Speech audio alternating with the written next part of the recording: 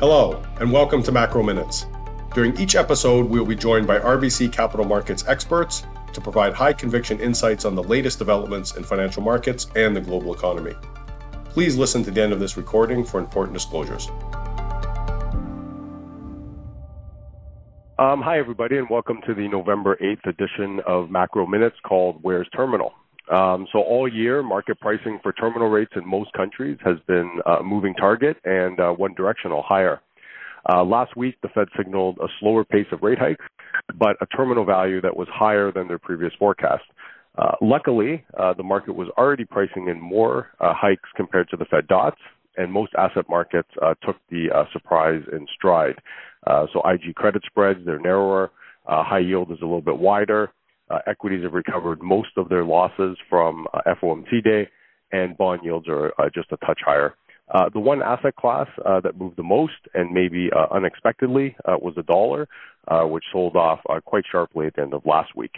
To make sense of what's going on in macro and financial markets, I'm joined today by Simon to discuss the Canada outlook and the terminal rate in Canada, Peter on the potential terminal rate in the UK and Europe, Daria on the FX market, and Lori for views on the equity market.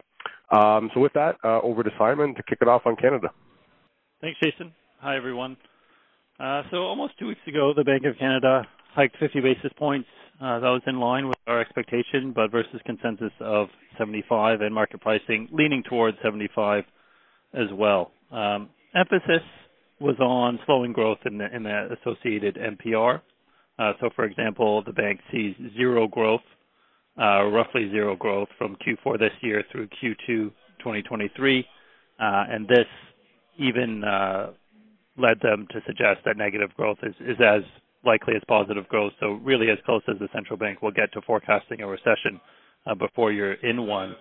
And really this slowing in growth they see leading to a better balance between aggregate supply and aggregate demand, and moderating inflation pressures down the road. So, for example, their Q4 2023 headline inflation forecast in their projection went from 3.2% in July to 2.8% just 2 weeks ago. A lot of attention on Canadian dollar in the lead-up. It's partially because the governor was speaking on it earlier in October. Generally, CAD has definitely depreciated against the U.S. dollar, but performed better on the crosses. And currently, the level for CAD is about 74 cents U.S., and that's right what they had in the NPR. So currently, it's factored in into their latest projections, and we'll kind of see where it goes from here. On inflation as well, just in terms of the near-term drivers for policy decisions. So, for example, in December, would highlight that their headline inflation forecast is 7.1 for the quarter as a whole for Q4, and that's versus 6.9 at the September. So they're not projecting a deterioration or a slowing in inflation very near term, so we don't think that they're highly sensitive to headline inflation there, although they will be sensitive to inflation pressures, of course. And really, the governor left things very open-ended on the December meeting, emphasizing that there was more tightening to come, so implying more hikes to come, but keeping it very clearly no bias between 25 and 50. The market initially was more leaning to 25 basis points, but has shifted more towards 50 following the jobs data last Friday, the strong jobs data on Friday. We noted kind of going into the October meeting that for anywhere from 4% to 4.50 was likely with a 50 basis point hike in October, and still think that makes sense. Our base case remains a final 25 at the December meeting and 4% terminal, so at the lower end of that 4 to 4.5 range. For the jobs data specifically, large gain really unwinds, so it was a plus 108, largely unwinds job losses over the summer.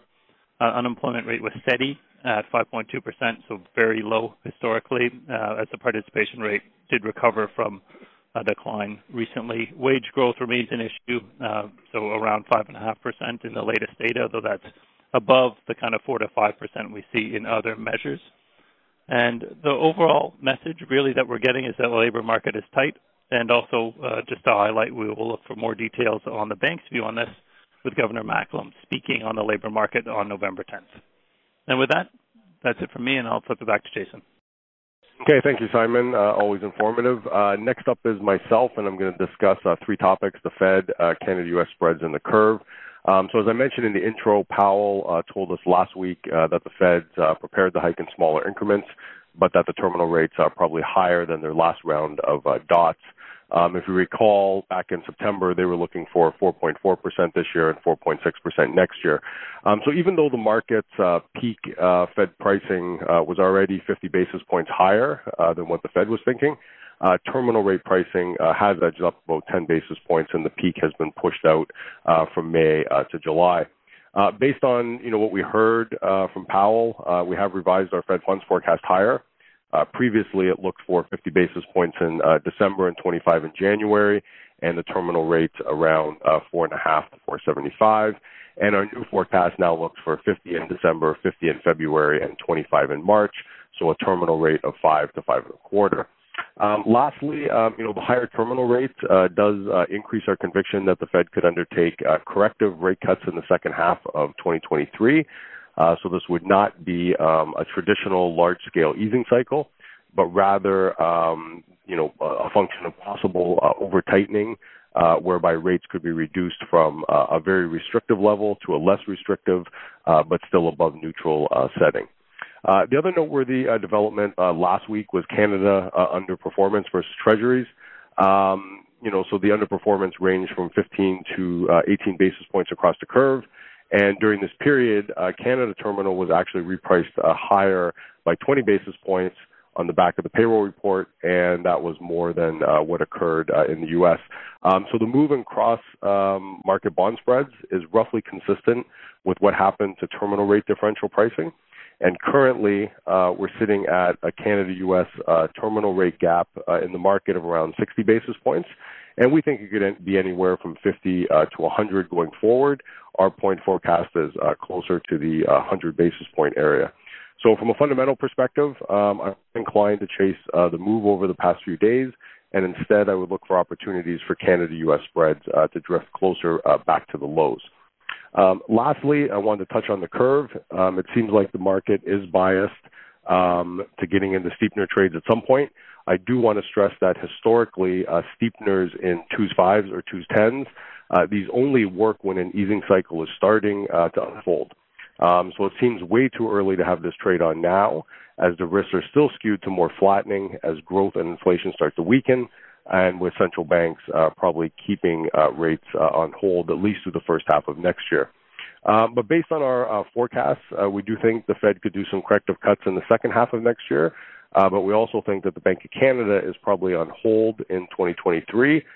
So a lower beta and possibly a better risk-reward trade could be U.S. steepeners paired with CAD flatteners. With that, over to Peter to tell us about the UK and Europe. Yeah, thank you, Jason. As you said, what I plan is I quickly want to speak about the ECB and the Bank of England and the respective terminal rates there, how it's priced, and how to trade it. I would start with the ECB, and maybe the first thing to say is that obviously the ECB 2 weeks ago hiked rates 75 basis points again. And the message that was given in the press conference was relatively dovish. However, after the press conference, the hawks on the ECB Council came out in quite significant force to push back against the implied market pricing. And what happened is that the terminal rate, which at the time, just after the meeting, stood roughly speaking between 250 and 275, was pushed back higher to stand currently north of 3%, just a tad below 325. And that's actually the good indication for the range where we've been in over the last 3 months, somewhere between, let's call it 250 and 325, so a 75 basis point range. Now, for us, the question has always been, where is the ECB going in terms of neutral? Because that's the only communicated point that they have given, that they want to go to neutral. And it's very unclear where that is. The only sort of numerical figure that was given by some of the ECB speakers is 2%, so clearly significantly below where the market is pricing. And then any indications that they might go beyond that, and we have very little. The only thing that we recently had, just over the weekend, was from one of the ECB centrists French Banque de France Governor Villeroy, who said that the ECB should keep hiking until core inflation starts falling, which he expects would happen somewhere in Q1 next year. So how does that square up what is priced in, what has been communicated with our view? We think that the ECB will slow down just as the Fed will to 50 basis point steps in December and then 25 basis point steps early next year. We think that they will probably get to somewhere around 250 by the end of Q1. By that time, we should have seen headline inflation peak, probably core inflation as well. The ECB then being at a level that probably is at the top end of neutral, potentially even beyond that, and the economy most likely going to be in a pretty deep recession, at which point we think the ECB will start to wait and see how the economy is unfolding. That means, in our view, that if you are round about current levels, 325-ish implied as the terminal rate, you can start receiving again. But really, I mean, given that we're not too far away from where we think we ultimately end up, there's only about a 50 basis points range that you can really play. And therefore, we would probably think that this is a sideways market in which you have to position both ways. Now, turning over to the Bank of England. The Bank of England has also hiked interest rates by 75 basis points, but has given a very different message. They have said very clearly that they would not expect to hike rates to what is priced or was priced in at the time when they done their last forecast round, which was 525. So they have implicitly told the market where they would see a cap on the terminal rate. Now, the market is currently implying something that's below that, somewhere between 450, 475-ish, and has been relatively steady ever since the meeting. So what we think that implies is, first of all, we are below even the current market pricing. So we think that the Bank of England will only go to about 375, and therefore we have shifted our exposure a little bit further down the curve, where there's quite a still very steep hiking path priced in. So we are long March 23 SONIA futures to benefit from reduced terminal pricing and a reduced speed. But also what we think is, given that effectively a cap has been announced, that implied volatility should be coming down quite a bit, which has happened to some degree already, but we think there is probably more to go. So overall, therefore, we think that both the euro market and the sterling market, and the latter more so, is probably still priced on the high side, which lends itself for small long positions at the front end. And also we expect that eventually the two central banks will be plateauing. We don't expect any cuts as we do for the Fed, but at least plateauing as we head into 23. And with that, I hand back to Jason. Okay, great. Thanks a lot, Peter. Great insights as usual. Next up today is Daria to tell us why they're so bullish on the U.S. dollar. Thank you, Jason. So there's two topics that I want to talk about. The first is our view on the dollar, and then also address some comments about China, given all the headlines that we recently have had about a potential reopening. So if we start with our broad dollar view, we've seen the dollar outperform this year against the rest of G10 and also against most emerging market currencies, with a couple of exceptions. And that outperformance in the dollar has come against the backdrop of higher U.S. yields and lower U.S. equities. And given the extent of the rally that we have seen this year so far, and given that we've seen a little bit of a sell-off, a pretty significant sell-off in the dollar recently, I think there are two questions that we should be asking. The first is, does the broader rally in the dollar have further room to run? And then second, what do we need to see to have a sustainable turnaround in the dollar to the downside? So for the first question, we still remain bullish on the dollar into next year, and we think that it's premature to be calling a top in the dollar at this juncture. For the second question, we think that the first condition for a turn in the dollar is that we would need to see a peak in U.S. yields, but that's not the only factor that we should be looking at. So we need to take a look at it at the U.S. from a relative perspective. So when we look at the U.S. from a relative perspective, even when the Fed finishes hiking rates next year, the U.S. is still likely to have a yield advantage against most other markets in the G10 space. And if that is the scenario that materializes, that would be still supportive of the dollar. And that effectively means that we would need to see more than just a peak in U.S. yields, for a turnaround in the dollar. And in effect, in order for us to see that turnaround, we would need to watch for any signals that the Fed would be cutting rates materially.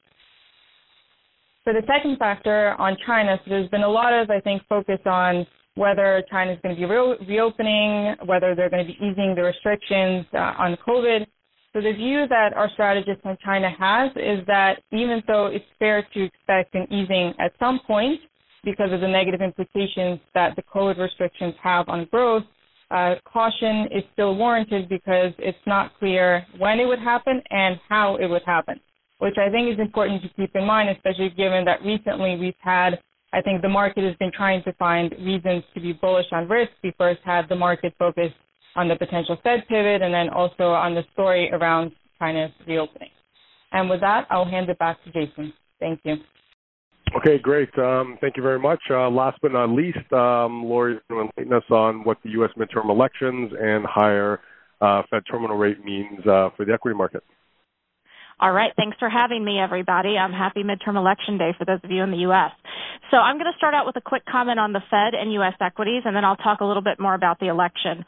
In terms of the Fed, I will tell you that last week didn't change too much for me personally in terms of how we're thinking about PE multiples for the S&P 500.